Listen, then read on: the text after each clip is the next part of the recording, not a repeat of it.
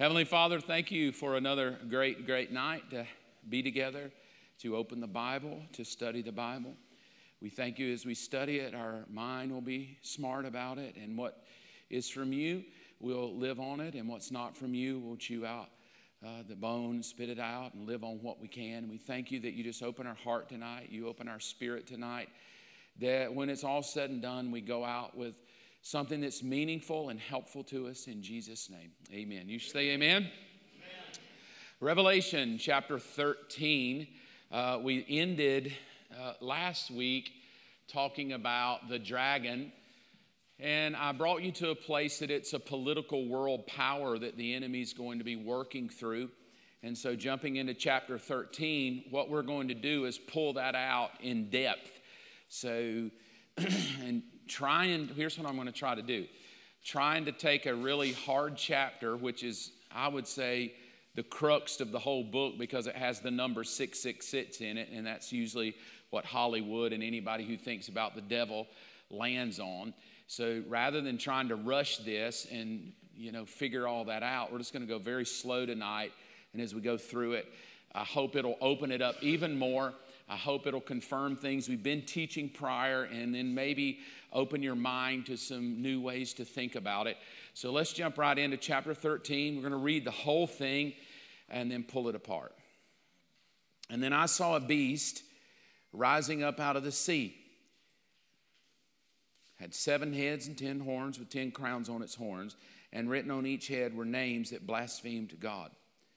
This beast looked like a leopard, but he had the feet of a bear and the mouth of a lion.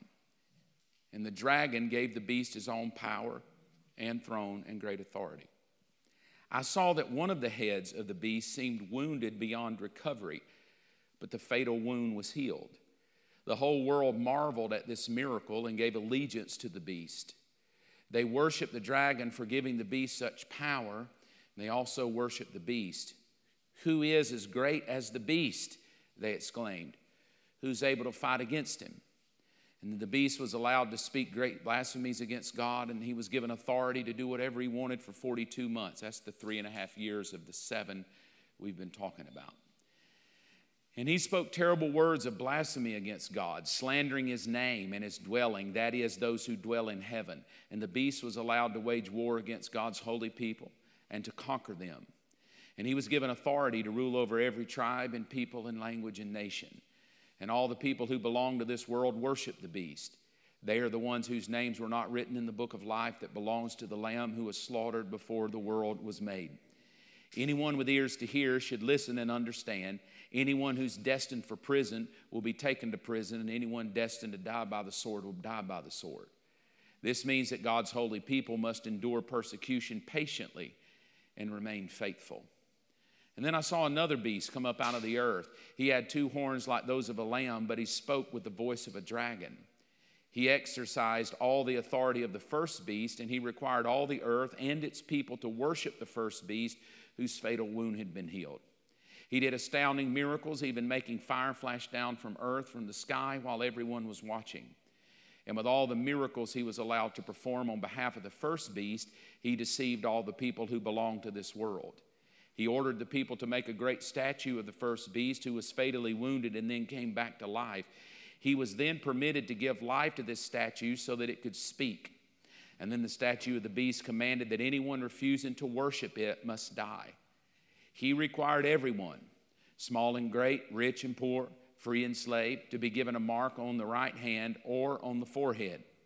And no one could buy or sell anything without that mark, which was either the name of the beast or the number representing his name. Wisdom is needed here. Let the one with understanding solve the meaning of the number of the beast, for it is the number of man. His number is 666. Can you say amen? Amen. Just go ahead and take the tension off. I will not tell you who 666 is tonight, but maybe next week. So it's going to be fun tonight, I pray. I hope your heart is open. I've prayed a lot about this chapter because I knew it was coming. It's one of my favorite chapters in the book because through my 30 years of pastoring, I would always refer to it. Leaving all the other chapters out because they're too hard to understand, and then just kind of dwelling on this one. So this chapter has been in my heart for a long time. And through the years, I've kind of gone, I think I believe this. And then years later, no, I think I believe that. And then years later, I think this. So that is the thing with prophecy. Over time, we can kind of get a different perspective about it. And so I'll give you my perspective today of what I feel to be true and how it applies to us today. And then perhaps 20 years later, we may look back and go, well, I think it's that. So let's be fair to that. And I'll kind of give you my take and taking you somewhere very intentional tonight, and along the way, I'll tell you. Then I saw a beast. Here's the opening of chapter. I saw a beast rising up out of the sea. It had 7 heads, 10 horns, 10 crowns on its horns, and written on each head, and this is interesting because we talked about that spirit of Antichrist that's coming, that there are going to be the names that blaspheme God. And this beast looked like a leopard, but it had the feet of a bear and the mouth of a lion, which again is strange. It kind of feels like it's something out of a Narnia playbook. But the dragon at the bottom gave the beast, and then these 3 words, we're going to touch on them next week, but they're important this week. These 3 words to me are probably one of the reasonings that there are 3 temptations to Jesus, that there are 3 stones that are not included in the breastplate of the high priest versus that which is in Satan's garb that he's given. And it's these 3 words: power, throne, and great authority. And the interesting thing is, and this is where it really, challenges your thinking, those 3 words, power, throne, and great authority, are all words that are used to describe the church. The word power is the same word dunamis that shows up in Acts chapter 2. For you shall be filled with power. It's an inherent power.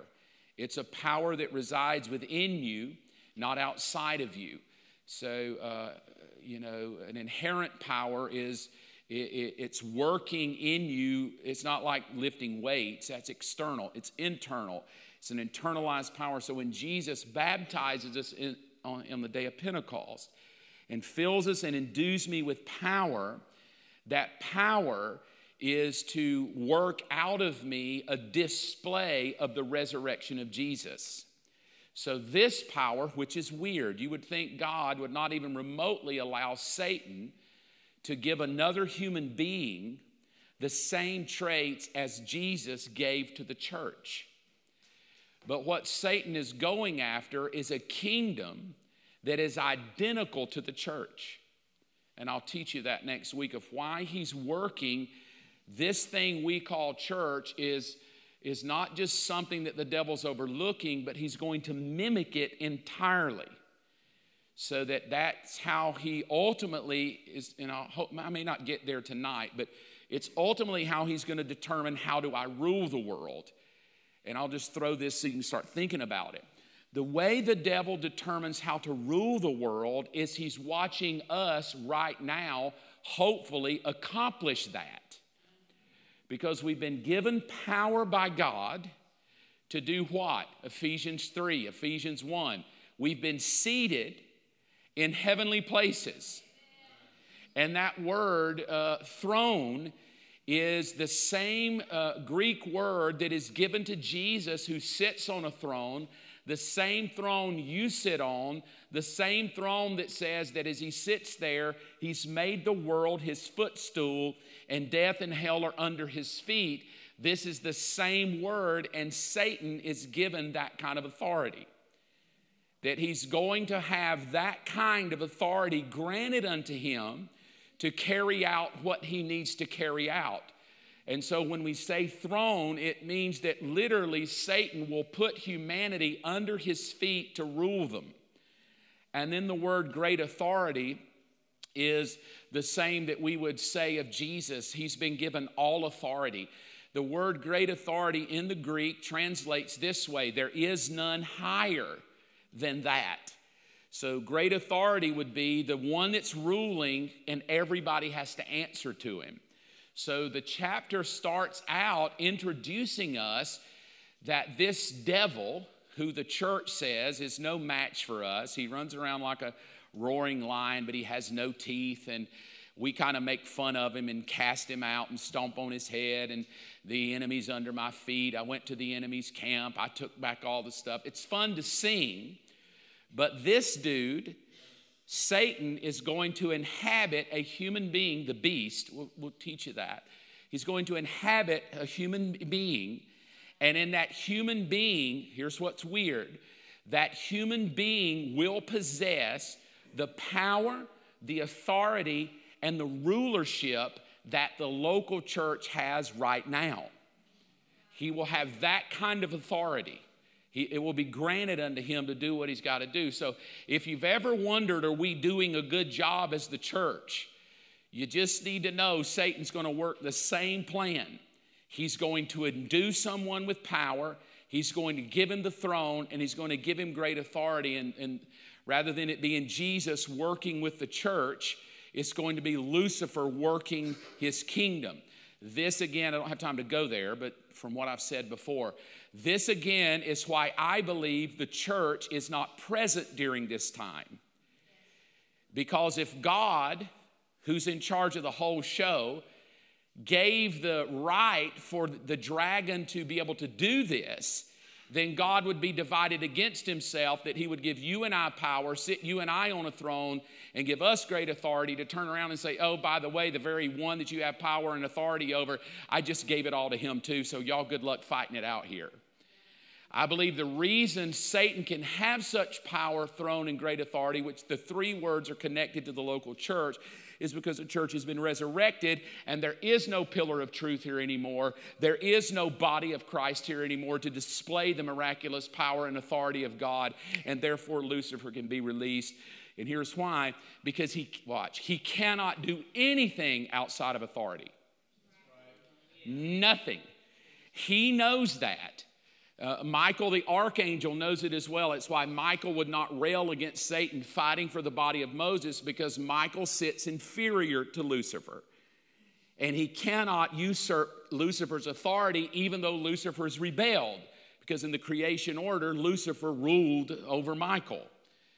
So this thing of the dragon has power, throne, and great authority would, to me, you don't have to believe this, but to me says that the church isn't here because he couldn't have that over me.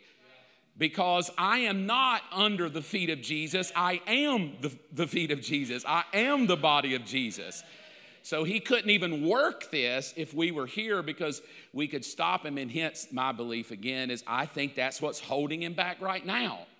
And I think that's why he's working, which is where I'm going to take you next week, so hard against the church. So let's just see who the dragon with all these heads are, and we'll kind of figure it out and go quickly with it. Daniel, we got to go back to Daniel, was troubled by all that I've seen, and my visions terrified me. So I approached one of those standing beside the throne and asked him, what does all this mean? You remember he had seen a vision of these four beasts. He comes down to the final beast and said, man, this last beast really troubled me. And then he gets the interpretation. The four huge beasts represents four kingdoms of all the earth. And this is basically in Daniel chapter 7, when we went back and studied that, this was the vision that Daniel had in Daniel chapter 7.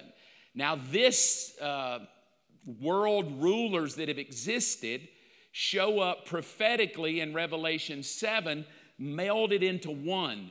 That dragon that's sitting on the top of all those with the horns on his head is the thing that is showing up in Revelation 13 as a fulfillment of all the nations' leaders of the world will ultimately culminate in one person. We call that one person the Antichrist, the one person that's going to be leading this global rule, who's going to be possessed by Satan himself to do it. And I'll tell you how that's going to happen in a minute. Here's the scripture in Daniel, which is interesting. 7 still. He said to me, the fourth beast, that's that dragon, was the fourth world power that will rule the earth. And then it's really interesting. It will be different than all the others. So there will be something different about what Satan's going to do in our future than what we see right now, like China's causing us a problem. North Korea may cause us a problem. And we see world dictators that kind of spring up and cause issues, and then we go to war with them and try to oust them. But this one will be different, because this one will be able to devour the whole world, trampling and crushing everything in its path, and now it's going to define it for us. These 10 horns are 10 kings. They're going to rule the empire. And then, and I put it in red, another king will rise up from the 10 who will subdue 3 of them. And this other king that's rising up, ruling a nation, is going to be who we would label the Antichrist. The one that's going to be the figurehead, the one who's going to be pushing the global agenda, the one who's going to be possessed by Satan to pull off Satan's final hoorah at the end of time. He says he will defy the Most High. So we saw that in Revelation 13. He blasphemes against God, but then says this, and oppresses the holy people. And there again, from Daniel's prophecy, I believe Daniel's letting us know that the real focus of the end time are the Jewish people. Amen. That's who he hates. That's what he's going after. And here's my thought again. I don't think the devil's coming after the church like we think, because he can't. He cannot conquer us. It's impossible. We are more than conquerors. We are the body of Christ. He's already lost that battle. We've been grafted in and baptized into the body. He knows he cannot conquer us. He knows he cannot overcome us. The only thing he can do with the church is deceive us and to cause us not to be who we were meant to be, to operate in our flesh, to operate in our own strength, and not to trust in God and his power. So he comes to oppress the holy people of the Most High. That's the Jews. He'll try to change their sacred festivals. So it shows us right there that this Antichrist is very focused to the Jewish people. I'm not saying it won't be worldwide, but it's very much, as I said last week, a Jew-centric thing, because their sacred festivals and laws, it's talking about the Jewish people. And they'll be placed under his control for a time, times, and a half time. That's 3.5 years. My thinking here, this is just my thought. My thinking here, when we say, will the Antichrist rule the world, and will we in America be able to buy and sell and get the mark of the beast doesn't come until the middle of the 3.5 years. So we're 3.5 years in before this even happens. And in 3.5 years in, we've already seen the seals, the judgments that begin to come, the earth's all annihilated and upset, and there's tragedy everywhere.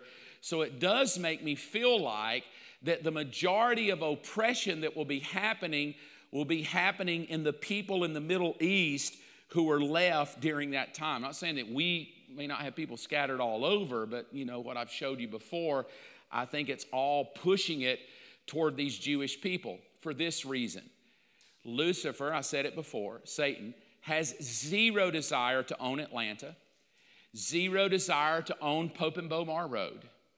He has every intention to live in Jerusalem, to sit in the temple of God, to proclaim himself God, and to rule the world from the promised land that was given to Abraham. That's what he's going for. I know we think he's kind of jealous of us. What he's jealous of are the Jewish people who've been given a promise that a Jewish king will rule the world, and he cannot have that.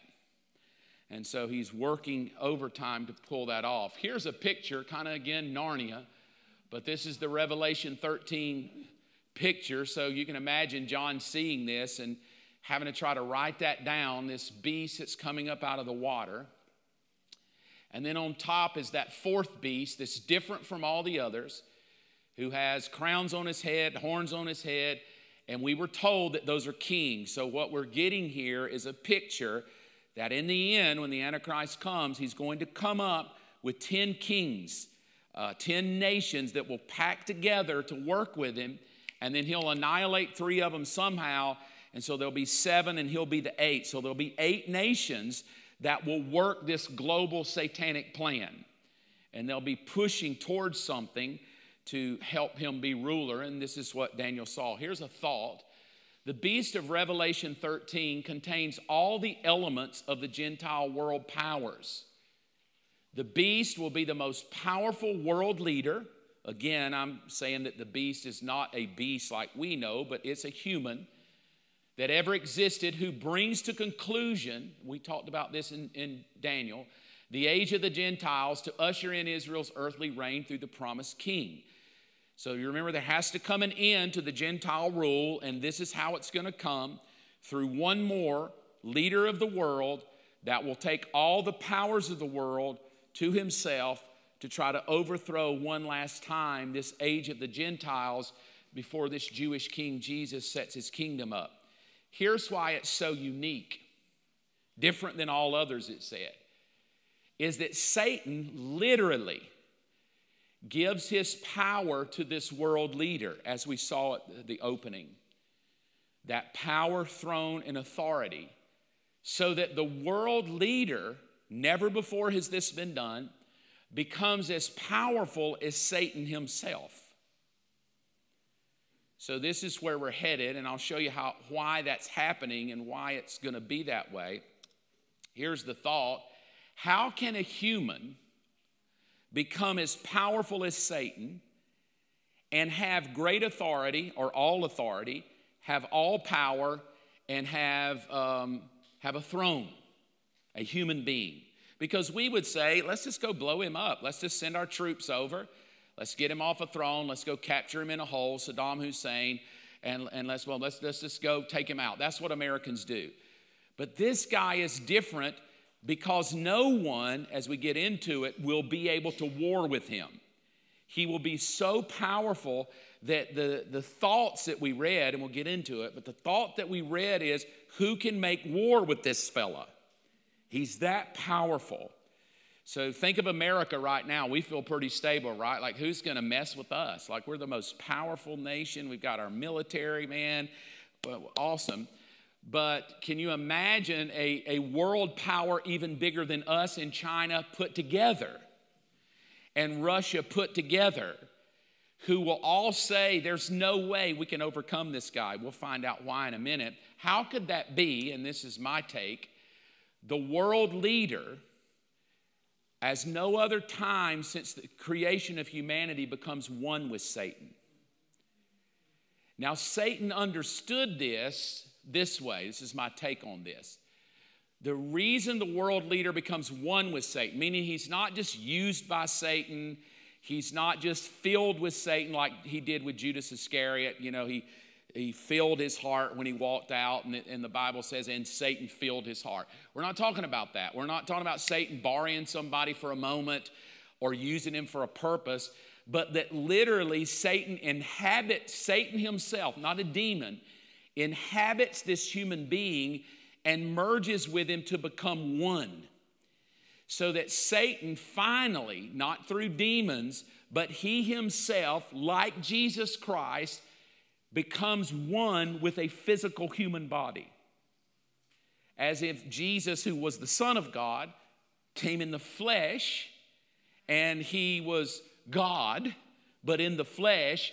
This will be God in the flesh, because Satan is going for godship. He's trying to be God, and he watched the Son of God do it this way. The Word became flesh.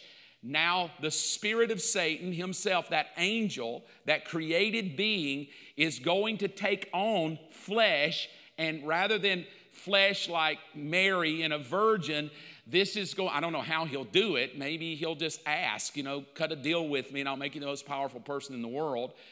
But he becomes one with this human. So in the weirdest way, the human becomes kind of the devil at the same moment that he inhabits. That the power of the dragon is given over to this guy to have all authority, power, and throne.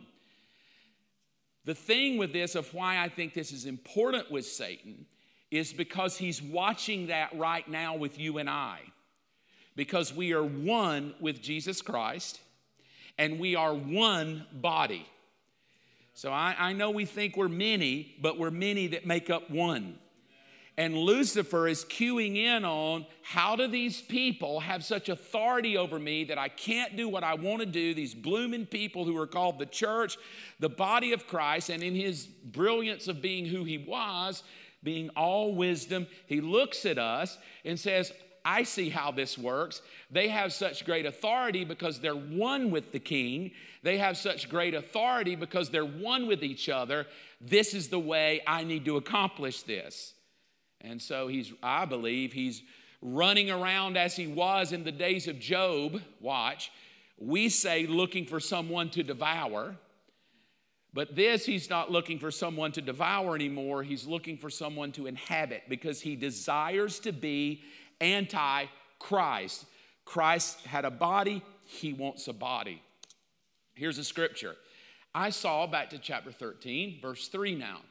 I saw one of the heads, the beast seemed wounded beyond recovery, but the fatal wound was healed. I don't know what that means. I don't know if he's going to be shot. I don't know if somebody will shoot him in the head. I don't know if he'll get beheaded. We're not really told, but somebody gets ticked at him and kills him. And he goes into a fatality. There's no way he's going to come out, but the fatal wound was healed. And once the fatal wound was healed, the whole world marveled at this miracle and gave allegiance to the beast. And they worshiped the dragon for giving the beast such power. And they also worshiped the beast. So again, the dragon and the beast are seemingly one thing because they're both getting the worship, which is what he wants. The devil is craving the worship. It's why if you go back and look at his temptation with Jesus, it wasn't that he wanted to be a better angel. He said, what I will do is give you the kingdoms of the world if you will but bow down and worship me. That's all I care about. I just need you to worship me. We know the story, he didn't, but he still is after it. Now here's the weirdest phrase ever. Who is as great as the beast? And who's able to fight against him? The nations of the world now realize there's something different here. This is not your normal tyrant. This is not your normal dictator. This is not a normal rogue country that's kind of gone awry here. There's something going on that's different. And here's what I believe is going on. I believe that maybe as Christians we've made the devil to be so devilish that we don't understand he's working the whole thing in a spiritual manner, in a religious manner. Hollywood has hurt that because they make the devil be beady-eyed, red-eyed, green pea soup, floating off while somebody casts a demon out of you. That is probably the most anti-devil picture you could have. According to Scripture, he's the most beautiful angel.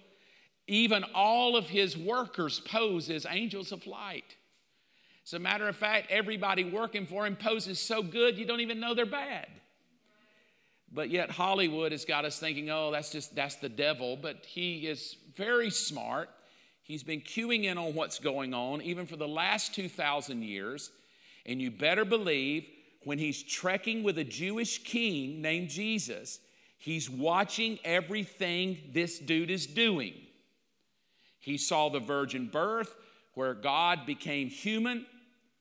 And he saw this merge between eternal and temporal. And then he watches this human do miracles. And while they do miracles, he watches crowds suck into him and realizes I can gather a crowd by doing miracles. And then he realizes as he moves through, he garners a huge following of people. And then he realizes when who he is, he tries to take him out. He tries to kill him through what? Through Judas Iscariot, a human being. You know the end of the story. It doesn't work really well. He kills him for 3 days. He comes back. I'm sure Lucifer's shot like, what in the world just happened? But when that happened, what happened? As soon as Jesus rose from the dead, let's don't think that Satan's down in hell with his arms going, oh, I can't see what's going on. He's noticing everything. As soon as Jesus rises from the dead, the next story in our Bible is the baptism of the Spirit. Now, when the baptism of the Spirit hit, it's new for everybody. It's even new for Lucifer. He had never seen the power of heaven inhabit a human being. Amen. Never. What he would see is occasional power come down on a person like Samson, but it didn't stay around long enough to threaten him. Right. It would come down, work the magic, and then leave. And then the power would come down on Elijah and then leave. There had never until Jesus ever been a human being that was given power from God that the power stayed on them. My belief, again, opinion, is that the baptism of Jesus, when Jesus was baptized, I believe Lucifer was watching. We kind of know he is because the Father says, this is my beloved Son in whom I'm well pleased, right? He's baptized Jesus, this is my beloved Son. Matthew 4, what is Lucifer's first words? If you really are the Son. So I know this is weird, right? But in the weirdest way, like there's this spirit being Lucifer created by God who's watching God be baptized by God, watches the Spirit of God inhabit him, and for the first time since his existence, the power never went back up. And the moment the power remained on him, even John the Baptist said, I wouldn't have even known this was the Lamb of God except the power didn't leave him. It came down and stayed on him. You better believe the moment the power stayed on him, Lucifer's horns went up, if he has some. They went up, and he's like, I got to watch this. And then he starts following him. He's led in the wilderness. He follows him in the wilderness, and he begins to tempt. If you really are the Son, and what is he going for? I just need worship. I need you to call me God. Because there's this power on him that he'd never seen before. So he follows him, Luke 4, into an opportune moment. The opportune moment is, I guess I could use a human to kill him. He tries, it doesn't work. And then you better believe it blew his brains, if he has any. He's a spirit being. I don't know what he's got. But the reality, can you imagine being the devil and you just took Jesus out only to find out he came back? But he's no threat. He's going to go back up to heaven.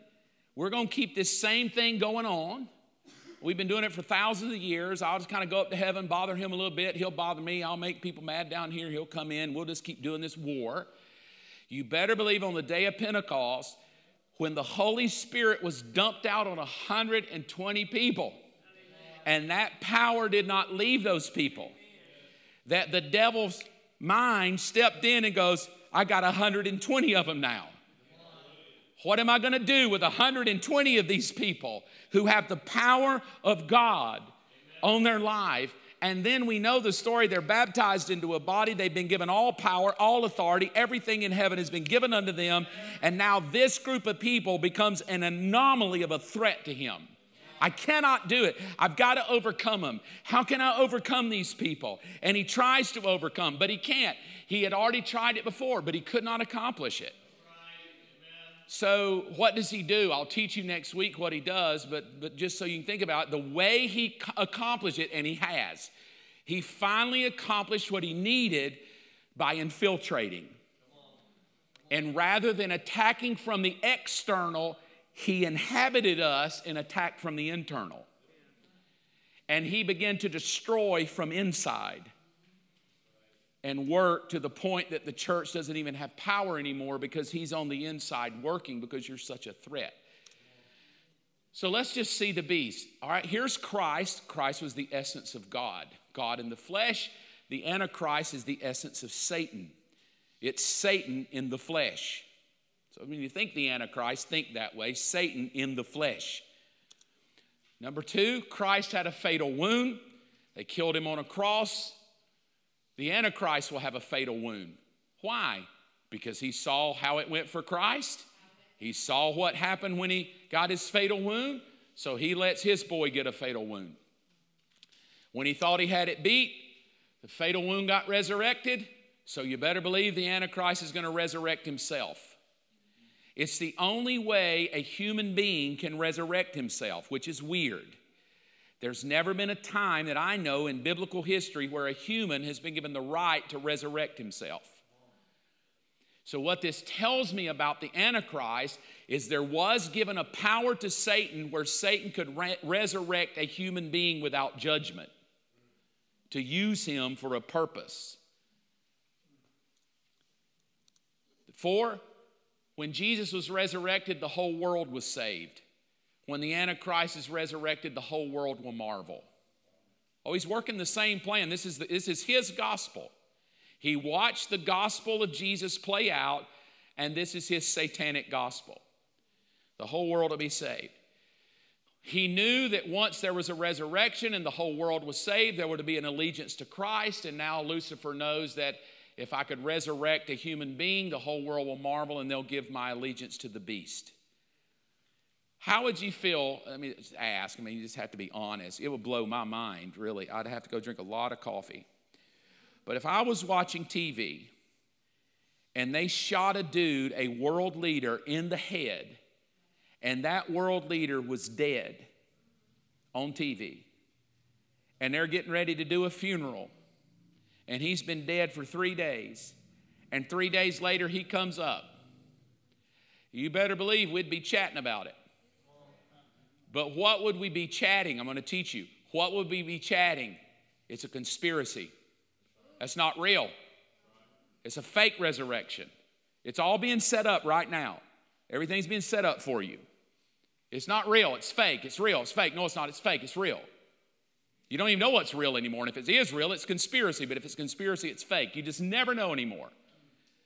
You could tell this generation anything and show them facts on the TV, and there will be an entire group that go, those facts are fake.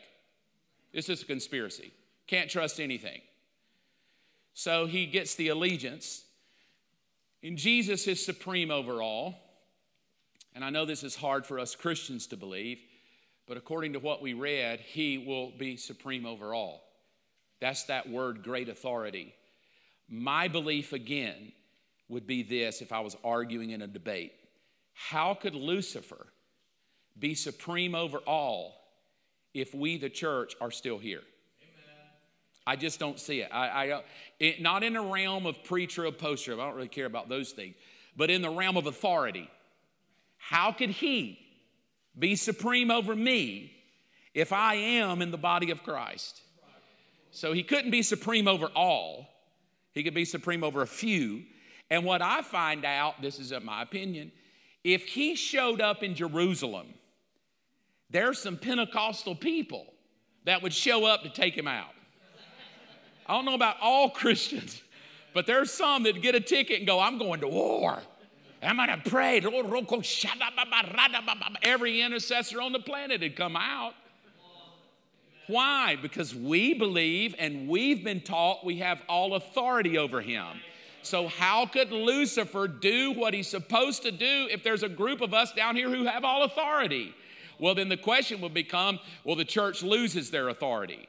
And I go, well, if the church loses their authority in the tribulation so that Lucifer can conquer us and overcome us, then was it really authority to begin with? And if I got authority to begin with and God took it back to accomplish a plan, then he's divided against himself, and a house divided cannot stand. None of it works now.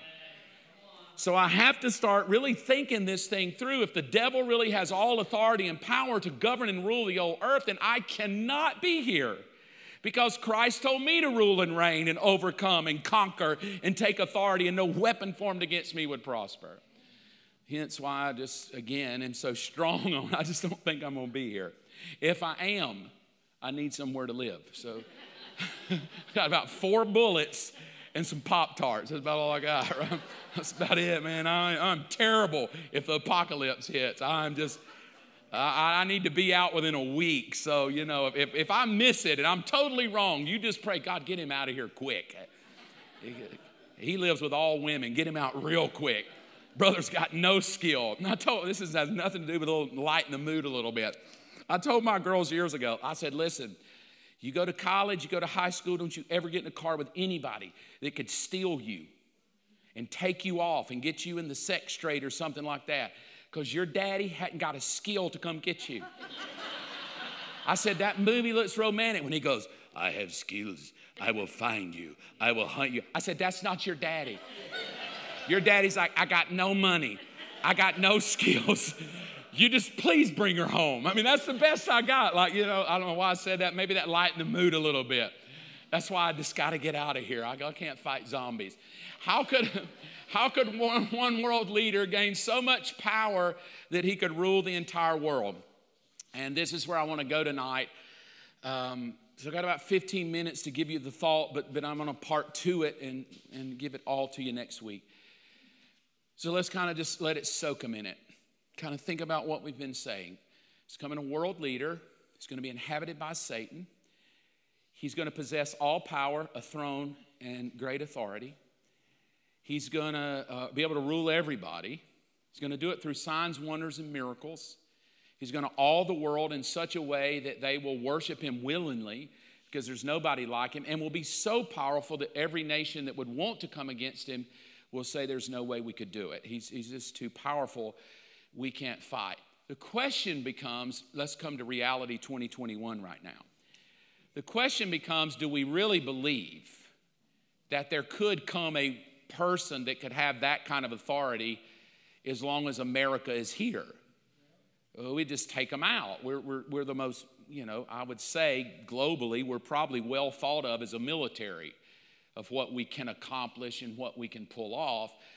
But here's how he's going to do it. Again, my opinion. He's going to do it very smart through politics and religion. Now, he's been working both of these, I believe, since the garden. And I want to teach you over the next week how politics and religion are going to merge together in the kingdom of the Antichrist so that he can rule the entire world. He's going to do it very methodically. How do you rule the entire world? You don't do it overnight. People have tried that. They tried to sneak attack on Pearl Harbor. It felt good for about a week until they realized we have awakened a sleeping giant. We should have left them alone. And you know the end of the story of World War II. The way that Lucifer will take the world over is not some rogue dude on an ego trip. He's tried that before all through the Old Testament with these kings of Babylon and these Mede and Persia, all these, and it never works. Every empire that he has ever tried to subdue the Jewish race has never worked. They're still here.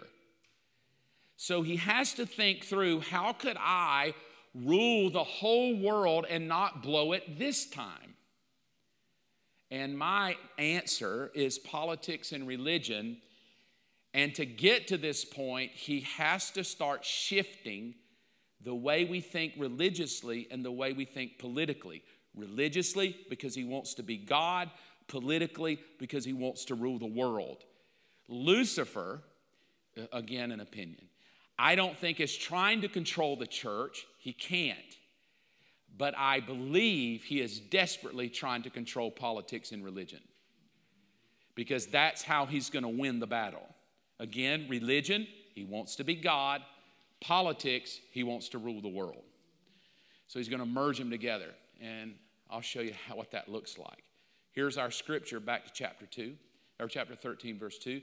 The beast I saw resembled a leopard, but the feet are like those of a bear in the mouth. And then here are those three words again. The dragon gave the beast. And this is, I've already dwelt on it, so I'm not going to do it again. But there's my three words again. Power, throne, and great authority. To me, this is my thought.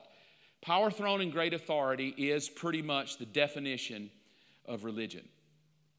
It encompasses the church. It encompasses God's plan for the church, that we have his power, we will sit on thrones with him, and we will rule and reign with him. So the question becomes, why does Lucifer want religion? Why is this important to him? Here's 2 Thessalonians chapter 2. Don't be fooled by what they say, for that day will not come until there comes a great rebellion. So obviously, before the Antichrist even comes, and all this starts kind of playing out, what we have is that we could start asking ourselves, are we seeing a great rebellion against God? My answer is, I think I'm seeing a great rebellion against God. And the man of lawlessness, that's the Antichrist, is revealed, the one who brings destruction. He will exalt himself. So I think what we'll see is if he wants to rule the world, he'll start putting in a self-exaltation. Self matters, you matter, YOLO. You only live once. It's all about you. All of this will start penetrating the world. It's about me. It's about my thinking, what I feel, because that's how he's going to do it, is to exalt himself. That spirit will go into people. He'll defy everything that people call God and every object of worship. He will even, and then I go back to why it's Jew-centric to me, he will even sit in the temple of God. That's not talking about Believers Church. That's talking about Jerusalem. And then this final thing of why I think religion is important to Lucifer is because he wants to be God. I think that's why he hates the church, because we are the epitome of everything he wants. He wants power, he wants a throne, he wants authority. We got it. He's ticked off at us, but he's going to go for it himself, and he's going to try it the same way. Daniel chapter 7, back to Daniel. But then the court will pass judgment, and all his power, come on somebody, give me an amen, will be taken away, and he'll be completely destroyed. Not by the church. And then the sovereignty, the power, and the greatness of the kingdoms under heaven will be given to the holy people. Who are the holy people? Jerusalem, the Jews of the Most High. His kingdom will last forever. All rulers will serve and obey him, Jesus Christ. Amen. And then Daniel says, that's the end of my vision. The end of Daniel's vision is Jesus is going to rule the world. So that gives us great hope. We don't have to be too brokenhearted tonight, but we're talking about the Antichrist. Let's define religion. This is Mark Evans 101, the most terrible definition of religion you will ever have, but I think it's doable for me. I think I could maybe work with it. So I've tried to simplify it for you.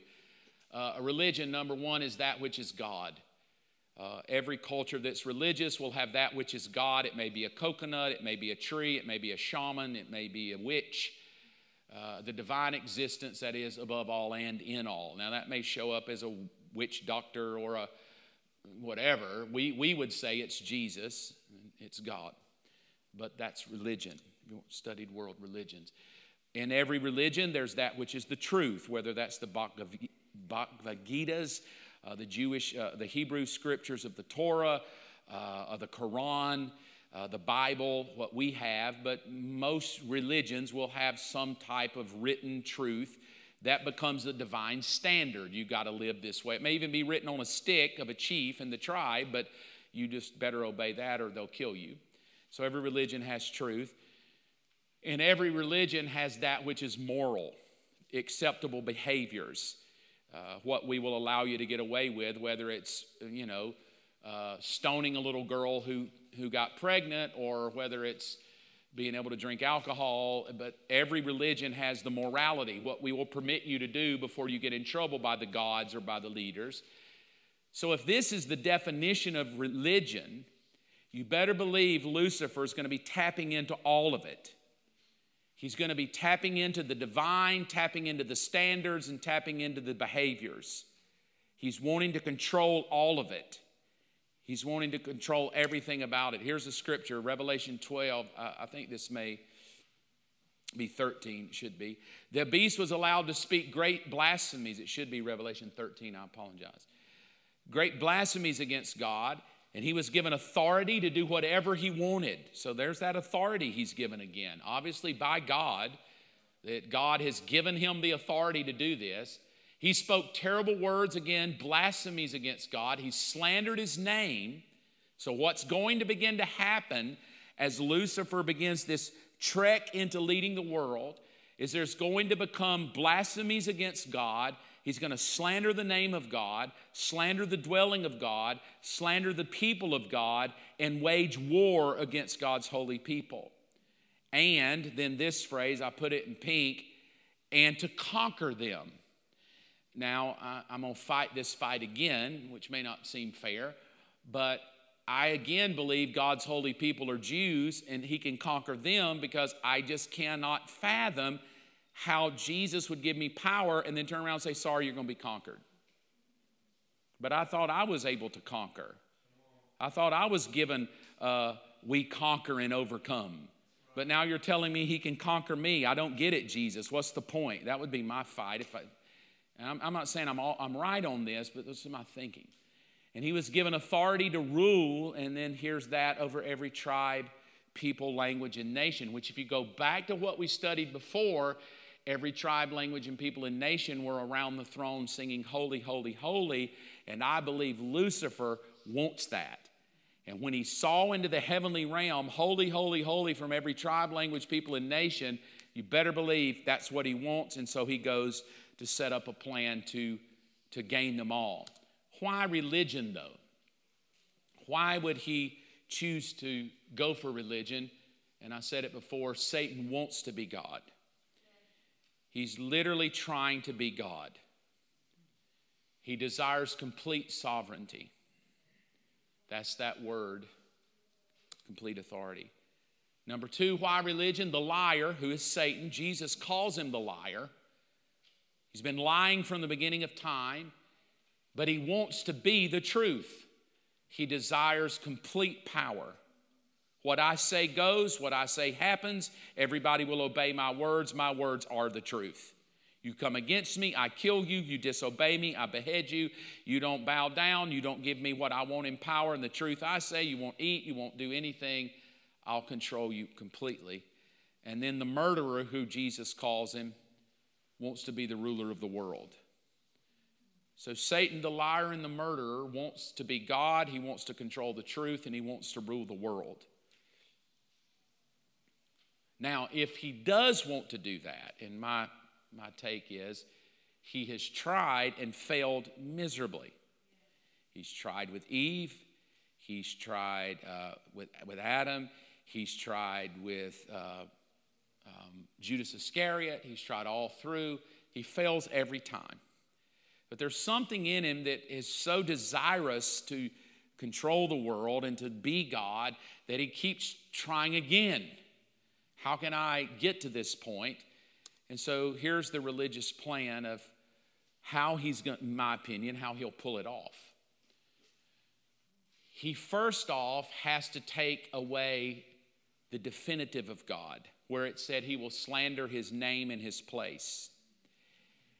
If Lucifer can put into the thinking of the entire world that there is no God. Now, I don't mean God because he doesn't want to be God, but a God you can define. And you better believe the definitive of God is important. You want to know how important? Moses. I'm going to go to Pharaoh, and he's going to ask me a question. Who sent you here to tell me to do this? Moses turns back to God in Mark's terms. Hey, I need a definitive. Because when I go against a power, I need a definitive for that power to be able to bow down to. Amen. Because without a name, there is no power. And God says, oh, you need a definitive of me. Okay, here's my best definitive. I am who I am. And he goes to Pharaoh, and you know the story. I am said, let him go. Well, I don't know who that God is. If you fast forward into the New Testament, I believe Acts 17, Paul goes to Mars Hill and says, I perceive you all are very religious. I even see a statue to what? An unknown God. But I'm about to tell you what his name is. Even Paul understands that the way power is displayed in the spirit world is you have to name the thing. It's why Jesus will come into the spirit and say, what is your name? Because the moment the name is given, the name is submitted to the name that is above every name. And every name has to bow to the name that is above every name. And so when Jesus says, what is your name? You foul spirit of muteness and deafness, come out. That spirit has to obey. What is your name? We are legion, for we are many. Cool, you got a lot of you, but I am the Son of the living God. The I am who I am, and your name bows to my name. So what has to happen, because Lucifer has watched this play out. Lucifer watched the name play out with Pharaoh, and there was destruction. He watched the name play out with Legion, and the pigs went in. And then Jesus said, you can have my name. I give my name to you, and anything you but ask in my name, I will do it for you. For at my name, every knee will bow of things in heaven and things in earth and things. You see, even Jesus himself knows that the definitive of God makes everything on earth shudder. So what Lucifer has watched play out, he has to take the definitive out. God is not a name. God is not a person. God is you. You can't even define it. God is whatever you want it to be. You want it to be a tree. You want it to be a bird. You want it to be a frog. Who cares? God is whatever you deem God to be. So that we can, but watch. Because if I let God be whatever you name it, because I'm Lucifer, I will rule you because whatever you name it, I have more authority than you. The only thing that has more authority than me is Jesus Christ. So you must be in him to have more authority. So what he's going to move away from is the authority of the believer to Jesus Christ, and much more to a culture that is religious but doesn't really like Jesus that much.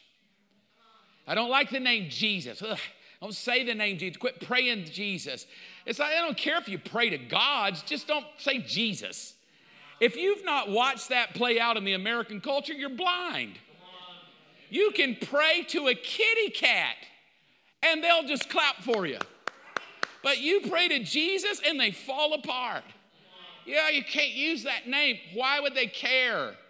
I even heard somebody say, if they don't even believe God, why do they care if I say Jesus? Because they're working for a spirit who cannot let you define God. That's why Jesus cannot be God. He can just be a good person. He can be a good Jew, but he cannot be God. And if he is God, you can't give him a name. And that's starting to happen in our culture right now. All over, people are very religious, but you just better keep Jesus out of the mix. You can be religious, just don't be a Christian. There will have to come a moment of no definitive of truth because he needs you to believe the lie. So what will come in our culture is objectivity will be governed by subjectivity. Objectivity means facts, subjectivity means feelings. There will come a cultural movement on our globe where feelings will be facts. You can even show them statistics. They don't care. It's what I feel that's real, not what you show me that's real. And that culture is here now. Right now, subjectivity of this culture has taken over objectivity. It's why you older people look at this generation and go, what in the world are they thinking? That a boy thinks he's a girl. Can't he just look down and know he's a boy? I mean, really, when you're older, you're like, that's how simple it is. Because that's objectivity, and objectivity is always simple. It is what it is. But when you're working a cultural demonic thing, you have to move a generation that believes subjectivity is truth. So that everybody's right. You're right, I'm right, whatever. And if I don't like you're right, get out of my face because you're not right. That has to come. The third is there is no definitive morality anymore because that's religion. So right and wrong now are just whatever you want it to be and you're always good. I would have not thought we were this close to Lucifer's return until I just thought, dear Lord, when I read an article that said they're trying to legalize and normalize pedophilia. I'm like, who in their right mind? You don't even smoke weed to get there. You just have to be on another planet to think that sexually molesting children is socially acceptable. At least that's what we're pushing for. We're pushing that it's a normal behavior. It's a normal way to think. That's where this culture is going. There's no definitive of morality anymore. And my opinion is 2021, you're living in it. This is 2021 happening in front of your very face. And then the final, where we're heading to question everything labeled definitive as being a lie and just a conspiracy theory. To show you how real this is, they have now begun a movement to call Christianity a conspiracy theory. That what you believe is not real. You believe it, So this word conspiracy theory, vaccines, conspiracy theory, 9/11, conspiracy theory. Everything's a conspiracy theory now. Everything. Oh God, Joe Biden, conspiracy theory. Donald Trump, everything's a conspiracy theory. Somebody's always working the magic of the conspiracy. The reason the word conspiracy theory over the last 3 years has escalated almost exponentially is there's a demonic spirit working to make truth unexplainable so that everything becomes a conspiracy theory. If I say Donald Trump didn't cheat, that's a conspiracy theory. He did cheat. No, that's a conspiracy theory. Vaccines work. Oh, that's a conspiracy theory. It's not a conspiracy theory. COVID, oh God, it'll kill you. Oh God, that's a conspiracy theory. COVID, no, it's real. Like you can't say anything in 2021 that a group doesn't rise up and go, that's stupid, that's a conspiracy theory. Now, that has happened for a reason. Because Lucifer knows that, watch, we pray for revival. Lucifer knows and is smart enough that if there comes a worldwide revival of a sweeping move where Christians wake up and go, I got to do something.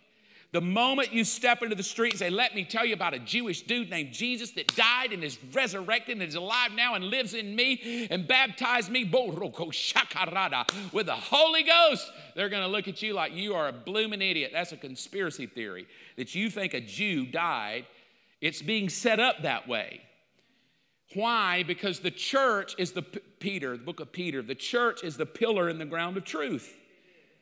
So what I have to do is turn the church into a conspiracy theory to where everything we believe to be true is no longer true.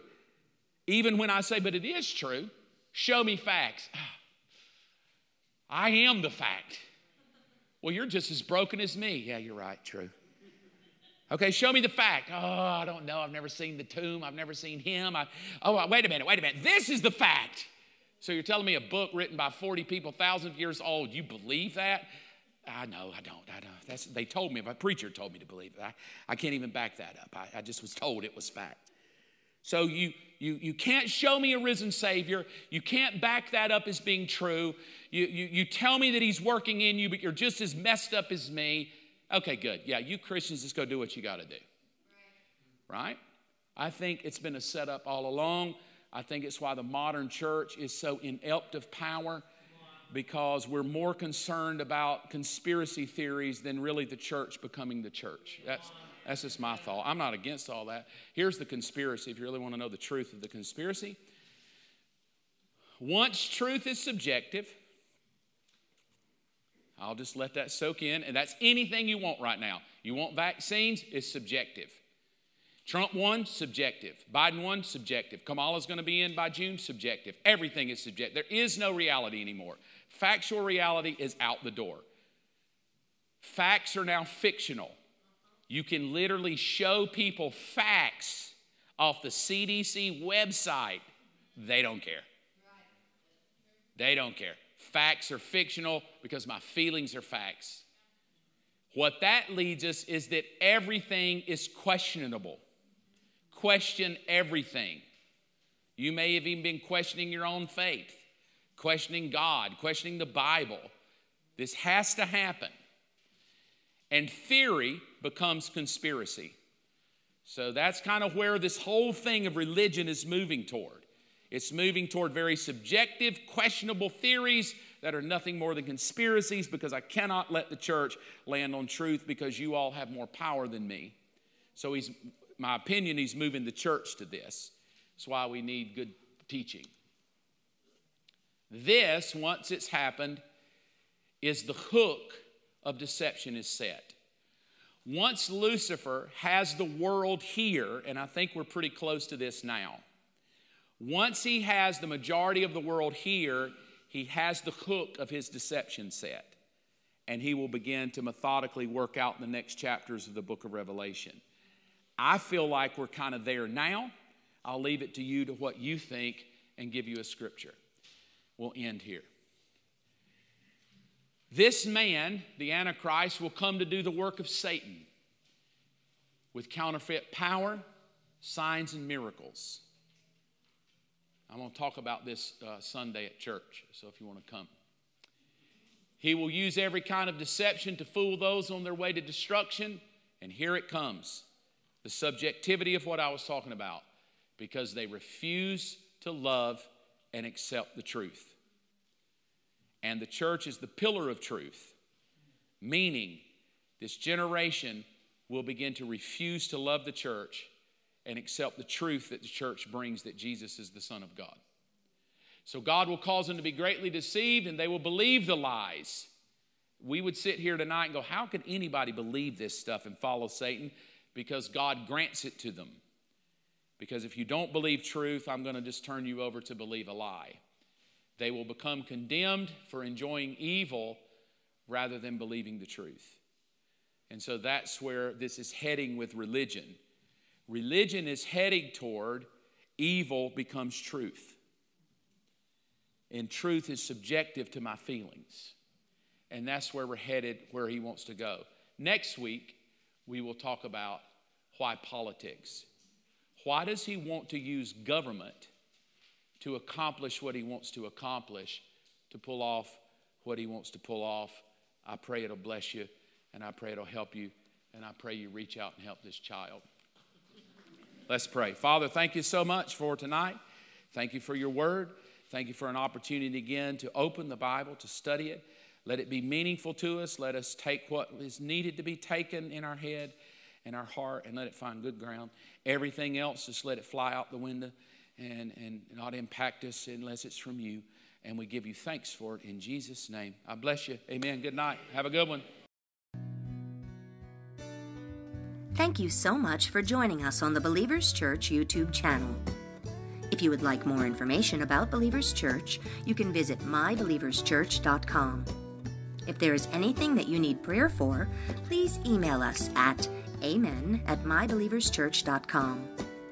Be sure to check back next week for a brand new message.